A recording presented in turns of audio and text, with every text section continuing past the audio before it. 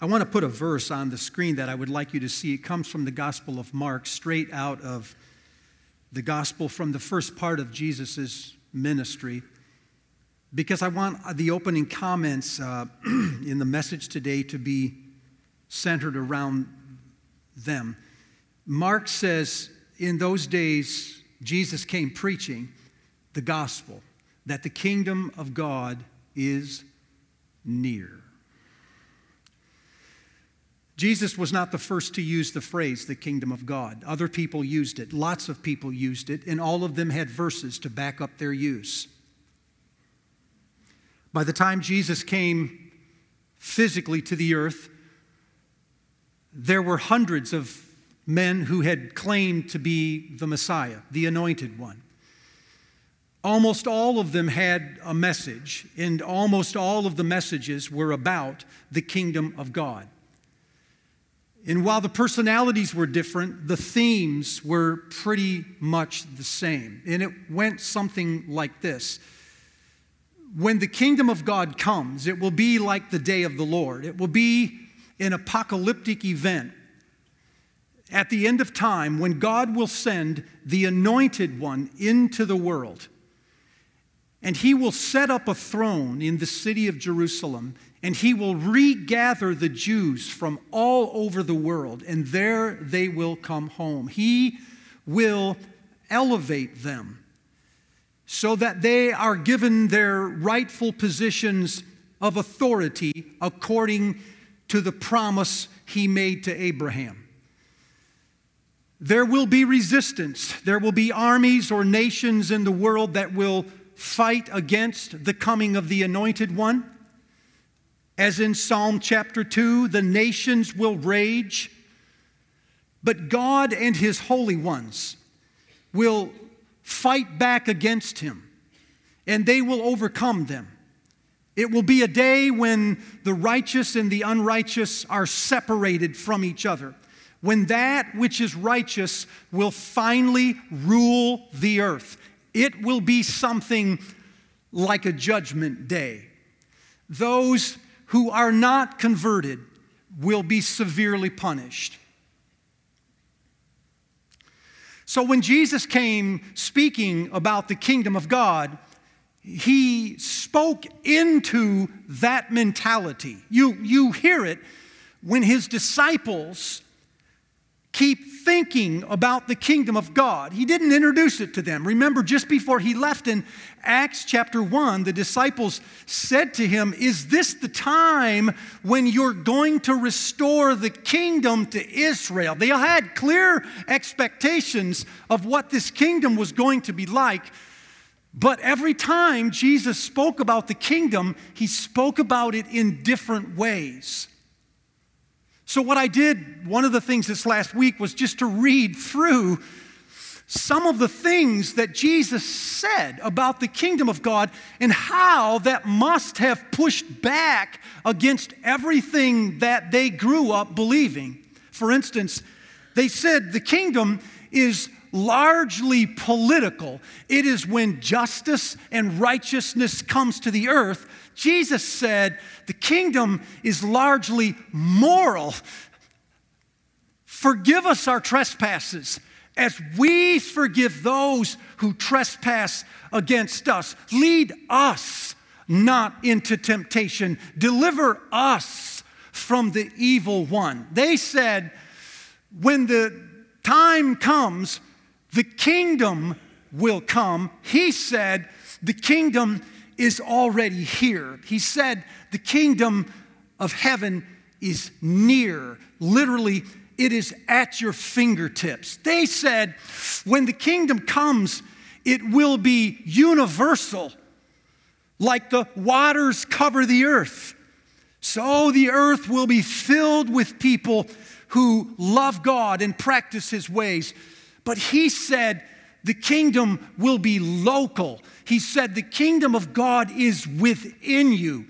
They said when the kingdom comes, he will restore all Jews to their rightful place. He said when the kingdom comes, he will restore all people, Gentiles included, to their rightful place. In fact, he said there are Gentiles who will get into the kingdom ahead of you, the Jews.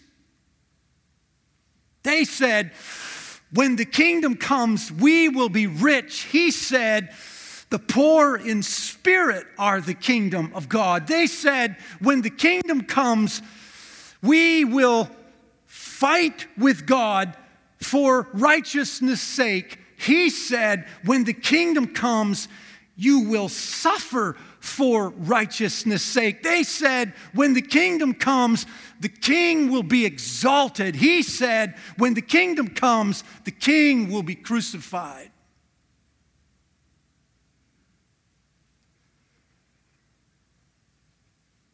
They both believed in a kingdom. And Jesus never doubted that some of what they were saying was true. But he filled this language, the kingdom of God, with such a local, a personal, a moral component that they didn't have. And I guess my reason for starting like this is that if you grew up as I did inside of a church, inside of a religious community, then you probably, like I did, you confuse the kingdom of God with paradise. The idea that we will be taken from the earth into the kingdom of God. Or you confused it with this apocalyptic event at the end of time when Christ shall return and every eye shall see him, and he will separate the righteous from the unrighteous. And those who are not converted will be severely punished.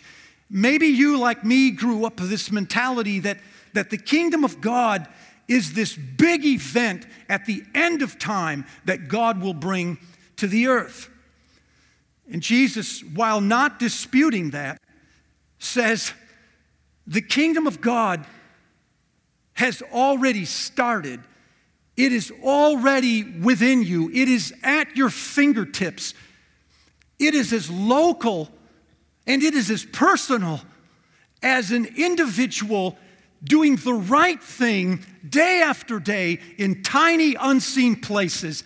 That is when the kingdom comes. And the reason why this has gripped me this week is because I think sometimes we are like they were.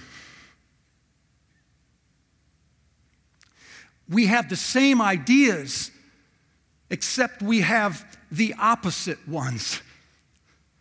See, their problem was that they believed in the kingdom of God, but they couldn't believe in the king when he appeared. Jesus is the kingdom of God, and the kingdom of God is Jesus. And they couldn't accept the king, even though they were looking for the kingdom. See, our problem is the opposite. We have gladly accepted the king, but we have a hard time swallowing the kingdom. You see, the king is Jesus, and the kingdom is the ways of Jesus. So what I mean is sometimes we have accepted Jesus, but we have a hard time accepting the ways of Jesus. I mean, we believe in Jesus. We just don't always believe Jesus. And we don't always practice what Jesus believed.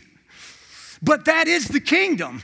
So, for instance, Jesus said, the rich are the poor in spirit, but the poor are the ones who spend their whole lives trying to get rich. Yet that is exactly what we do. Jesus said, when you forgive your enemies and release them, you overcome evil with good. But when you try to overcome your enemies, you only prolong the evil. Yet that is exactly what we do when Jesus said, if you lose your life for something that is bigger than your life, then your life will expand as you get older.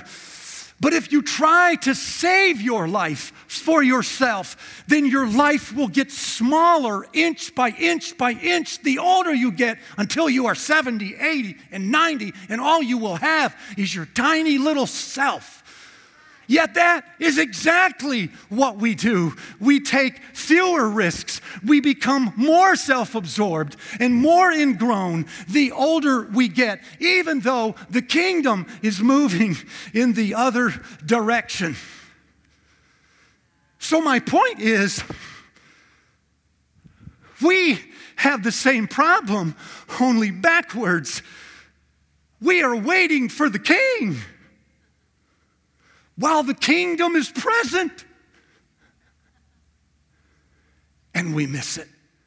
They were waiting for the kingdom while the king was present, and they missed him. But Jesus is the kingdom of God, and the kingdom of God is Jesus.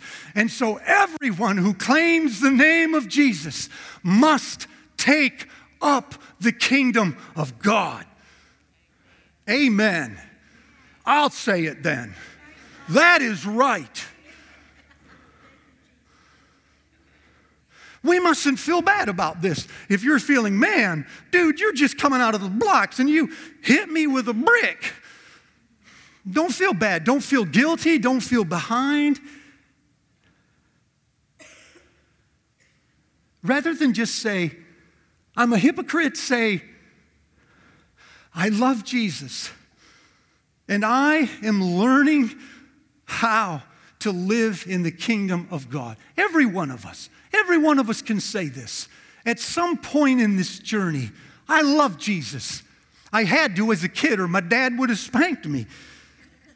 But as I got older, I fell in love with Jesus myself.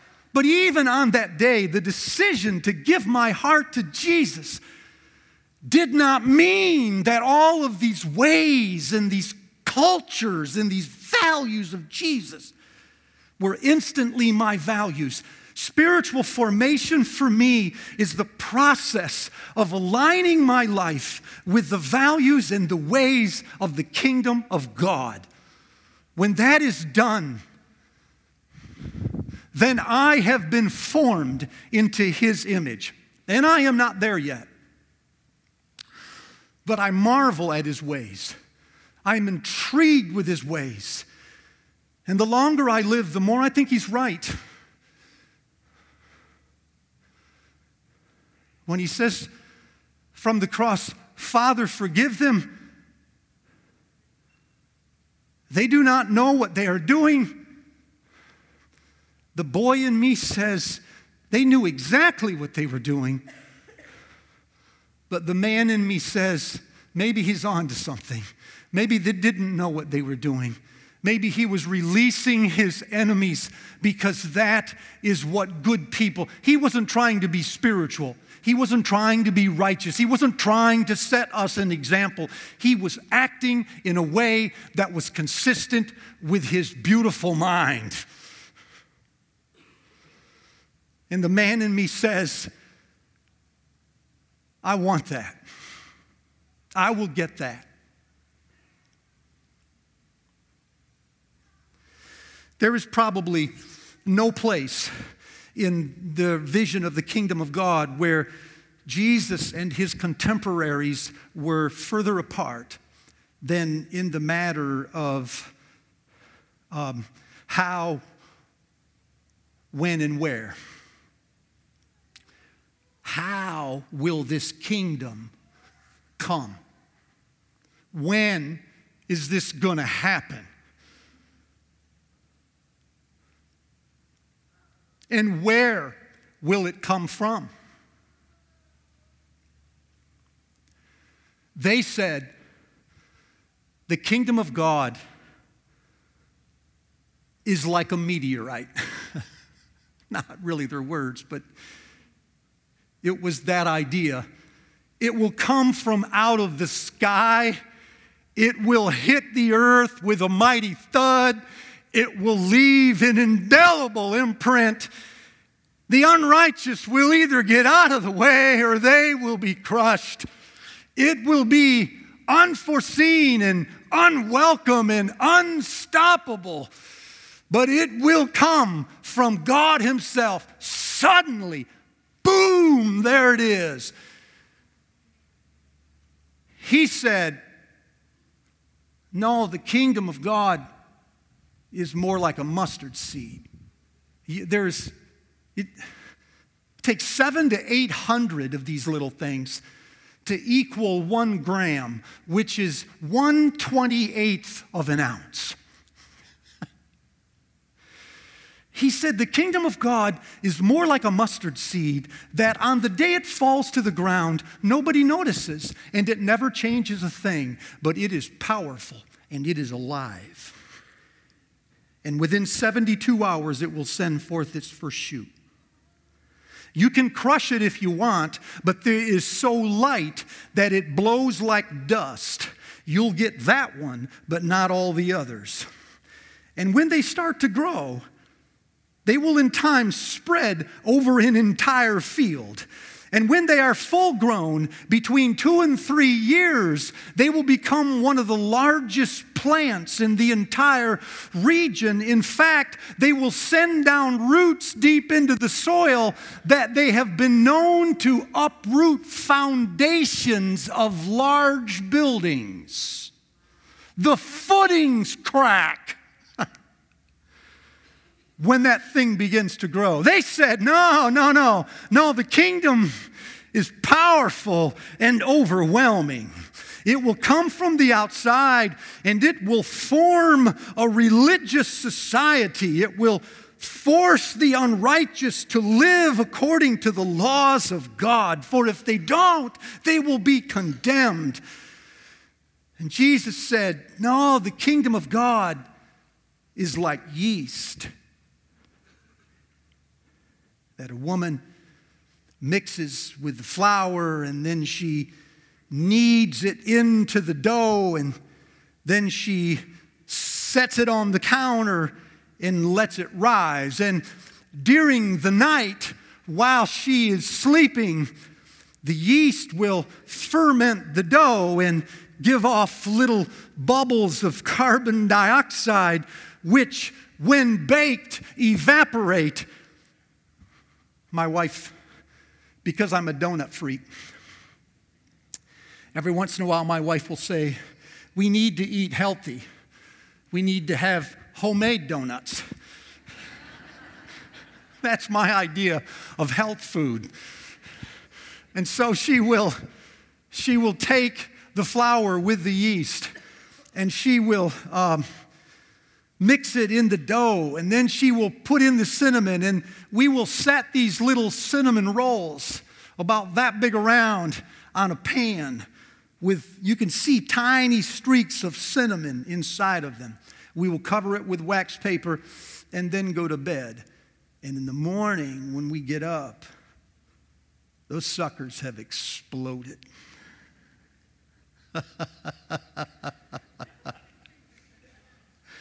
They're like that big.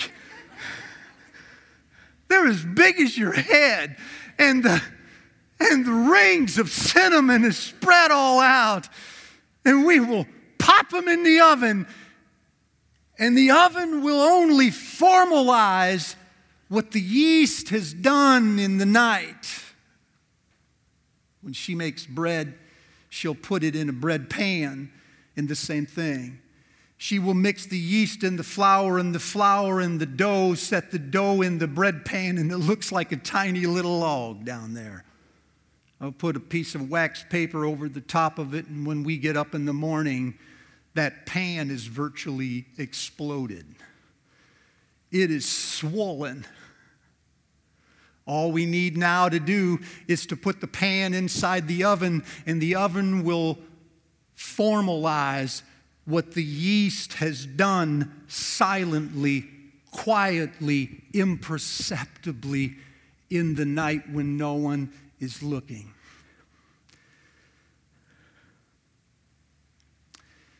The kingdom of God is the yeast.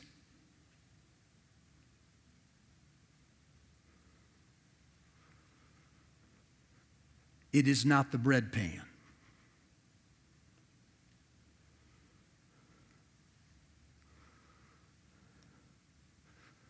The bread pan can shape the dough, but only the yeast will make it rise. The bread pan can give us structure and form, but only the yeast will give it life. If this seems obvious to you, consider how many times when we try to change something, we start with the bread pan. We have this idea if we can change the way somebody acts, they are different people. But people are not different, completely different, until they are changed at the smallest cellular level. We have not transformed society until we have transformed people. And we have not transformed people until we transform hearts. And we haven't transformed hearts until we transform wills. And we haven't transformed the will until we have transformed the bent of the will. And we haven't transformed the bent of the will until we have transformed the inclination of the bent of the will. Then the heart is changed, the person is changed, and society is changed. Now we can and we must change as many things in a structure as possible to provide justice and righteousness insofar as we can. But something has not totally changed until the yeast has transformed it, changed its structure from the inside.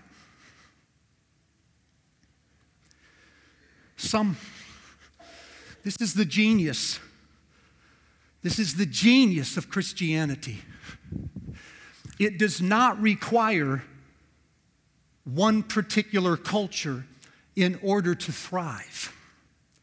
Christianity can enter one country and change it, and it will enter another country and change it, and another country and change it. And these countries can all look different, but all of them rise when the gospel of Christ is preached. It is not changed by enforcing our will, whether through a regime, a king, a president, a law, or a new set of rules. This does not change us. We are only changed on the inside. Finally. What does this mean? I think it means, first, never underestimate small.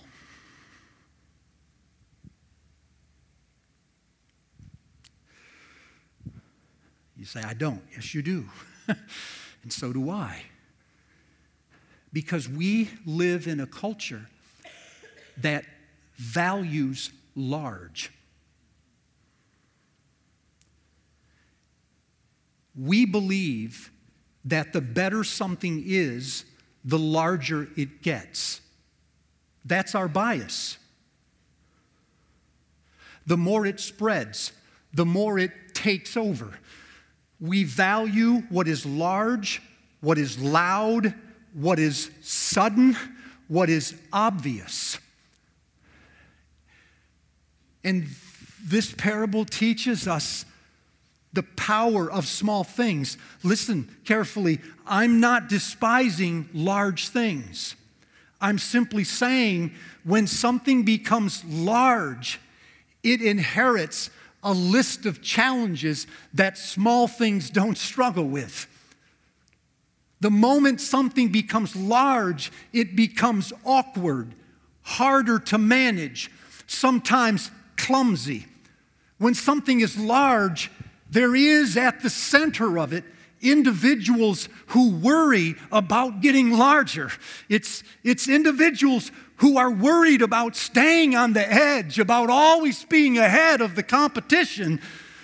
They worry about sustainability. There are boards who worry what will happen when the leader of this large organization moves on, and will we find somebody else? And there's too much at stake, they say, when something becomes large. When it becomes large, they start to restructure in order to become, of all things, small.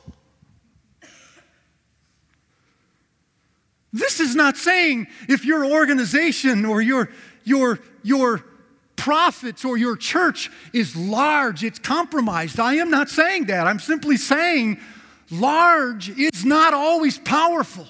Small can be extremely powerful.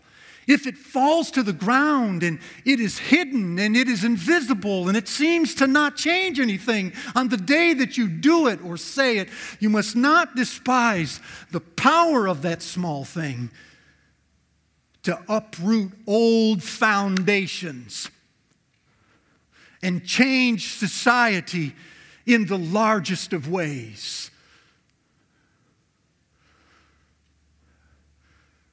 Which is the second thing I'm saying.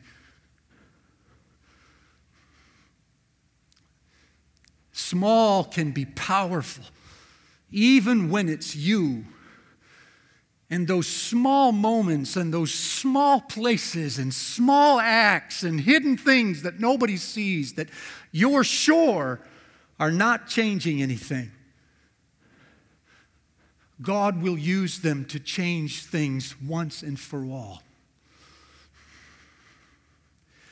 Things are not always fast. Sometimes they're slow. In fact, I'd even go as far as to say, the more lasting the change, the longer it takes for things to change.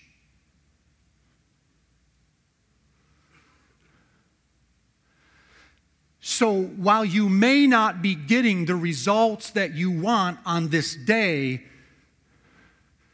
you will get what you want over the long haul if you continue to do what is right and what is true and what is good. You don't have to be popular. You're not. And you don't have to be famous, because you're not. You don't have to be powerful. You don't have to get elected. You don't have to be mega talented, because you're not. But you have to be alive, and you are. And when you fall to the hidden places, if you are faithful and true and you will not compromise, God will take those tiny things, and in just a few hours, it'll send up a shoot. And in 2 to 3 years, it will have built traction and send down roots that have the potential of uprooting and destabilizing subversively the very structures that you once wanted to crush. You're not losing. You're winning. You just don't know it.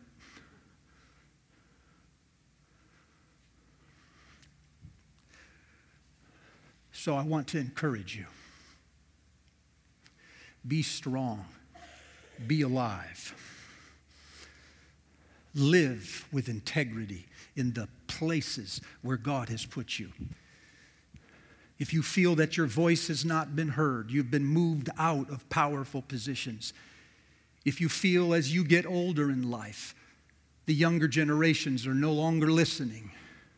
If you feel that the culture is drifting away from what you thought was true religion, the answer is not in the right regime. The answer is in the slow and steady rise of the faithful. And you are among them. Be true. Be true. I look back some time ago at the people in my life that God has brought mustard seeds, yeast, that changed me. You don't know them. I have a folder in my back office that every time somebody sends me a note, and it's a real, wow, this is a powerful note of encouragement. I shove it in the folder. I'll read it one time, and then I put it in the folder. And then I never look through that thing. I haven't looked through it in 35 years. But the folder is gradually getting wider and wider. My goal is someday when I'm in a nursing home, I'm going to have somebody bring me that file. And when I'm starting to feel that I've poured all this time and energy into my generation and haven't done really anything of significance, that's when I'm going to start reading those notes.